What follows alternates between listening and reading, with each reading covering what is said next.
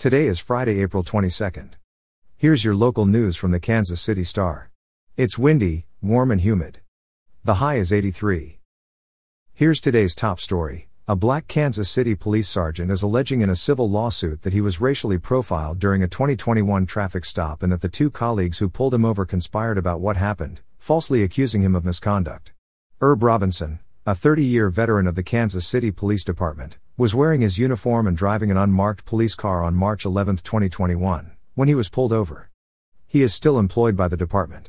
In his lawsuit filed in Jackson County Circuit Court, Robinson said he was pulled over by officers Cole Maudier, who is white, and Marco Olivas, who is Hispanic, for nothing other than his race.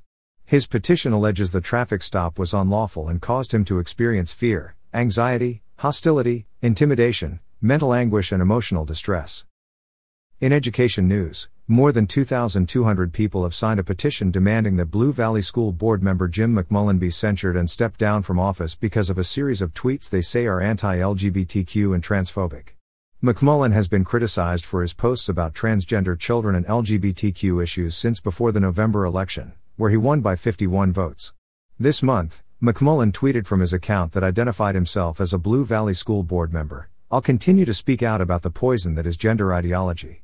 The Change.org petition asks the school board to censure McMullen, to put in writing that the board does not condone his actions.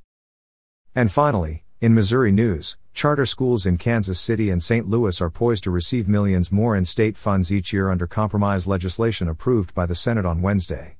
The bill, which passed 29-5, seeks to remedy a debate over how the schools, which operate independently, should be funded. Unlike a previous version of the bill, which would have taken money away from Kansas City and St. Louis public schools, the increased funding would come directly from the state.